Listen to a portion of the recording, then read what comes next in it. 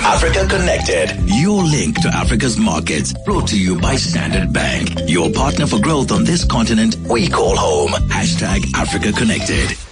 Thank you, Nikiwe. As I mentioned a short while ago, 702 in partnership with Standard Bank, asking Nikiwe to go across our continent just so that she can get for us the information, the insights into the ease of doing business. How difficult is it? What are some of the issues or some of the things that we should know about? She is in Uganda, in Kampala this morning, and she joins us on the line. And Nix, good morning to you. Oleocha, Kolani. I'm just going to say, Kunjani, Nikiwe. The appropriate response from you, Kolani, in the Uganda language of the Baganda people is Bulungi. So let's start again. Oleocha, Kolani. Bulungi. Indeed. Okay, that sounds pretty similar to Gulungi.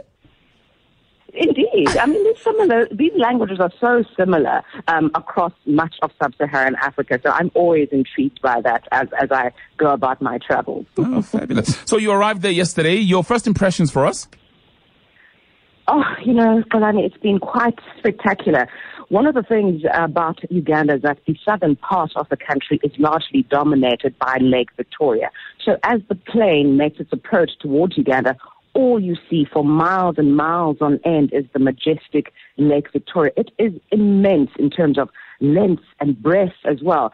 And you see every now and again little islands dotted throughout the lake. So once you land at Entebbe International Airport, at various vantage points across the airport, you can still see the lake all around you, which makes it very, very pretty and a great way to be welcomed to the country. So one of the first things that we did, naturally, once we left the airport precinct in Entebbe, was to park the car on the side of the road and walk along the shores of Lake Victoria. We shot a little video of it, and it's quite spectacular. I urge your listeners to look it up on the 702 website and take a look. It is so spectacular and so pretty, and we saw families having little Sunday picnics along Lake Victoria, which of course, as we know, is the largest lake on the continent. It's also the source of the Nile.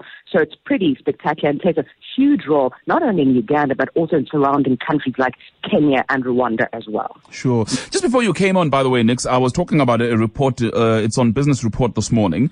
It is about the visa openness level, which apparently is improving across our continent. It enables African citizens to travel more freely across the continent. This research was conducted by the African Development Bank together with the AU and the World Economic Forum. It's quite an important one, with the Nigerians now saying that they will make sure that within 2 days you know whether your visa has been accepted or declined, etc.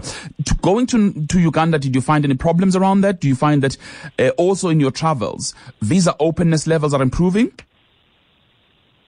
Certainly, judging by that report, Kolani, if such efforts are underway, they would be most welcome. Let's look at Uganda, for example. The ease with which we got our visas was quite extraordinary. Within 2 days, we got our visa after application. But what Uganda also has is an online visa application process.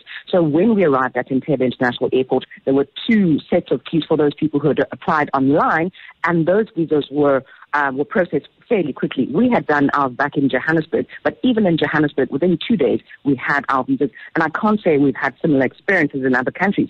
I mean, I think when we went to Nigeria, I told you, Colin, what difficulties we'd had. But of course, they're also now starting to introduce online applications. So Uganda miles ahead in terms of ease of moving into this country and also ease of doing business. Once the Ugandan economy liberalized in the 90s, it made it easy to do business, opened up all manner of things. But of course, there's still numerous binding constraints, some of which we're going to explore in our time here. Sure. Just your overview, though, of the economy in Uganda, Nix. It's an intriguing one because, Galani, unlike most other countries, it has a very diverse economy, largely agricultural dominated. I mean, as we were driving from Entebbe to Kampala, Galani, just look at the red soil, very rich. No wonder this country is dominated by agriculture. About 2/3 of the working population works in the agricultural sector. But beyond agriculture, it's quite diversified as well. We know of the discovery of oil in 2006. Production is now starting. That production, oil they're hoping that it'll start pumping in 2020. But there's also financial services, telecoms, manufacturing, so across the board. But whilst it may be diverse, Polani, there remains a great deal of underdevelopment and underinvestment in all of those sectors, including agriculture, which is the mainstay of this economy.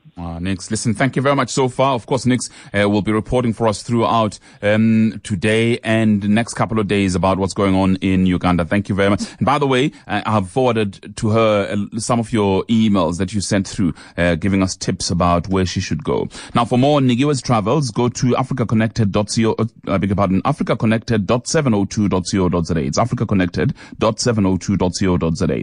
Now, Standard Bank calls Africa home and drives her growth, combining their strong African presence with global capabilities. They support aspirations of clients looking for a banking partner who knows Africa.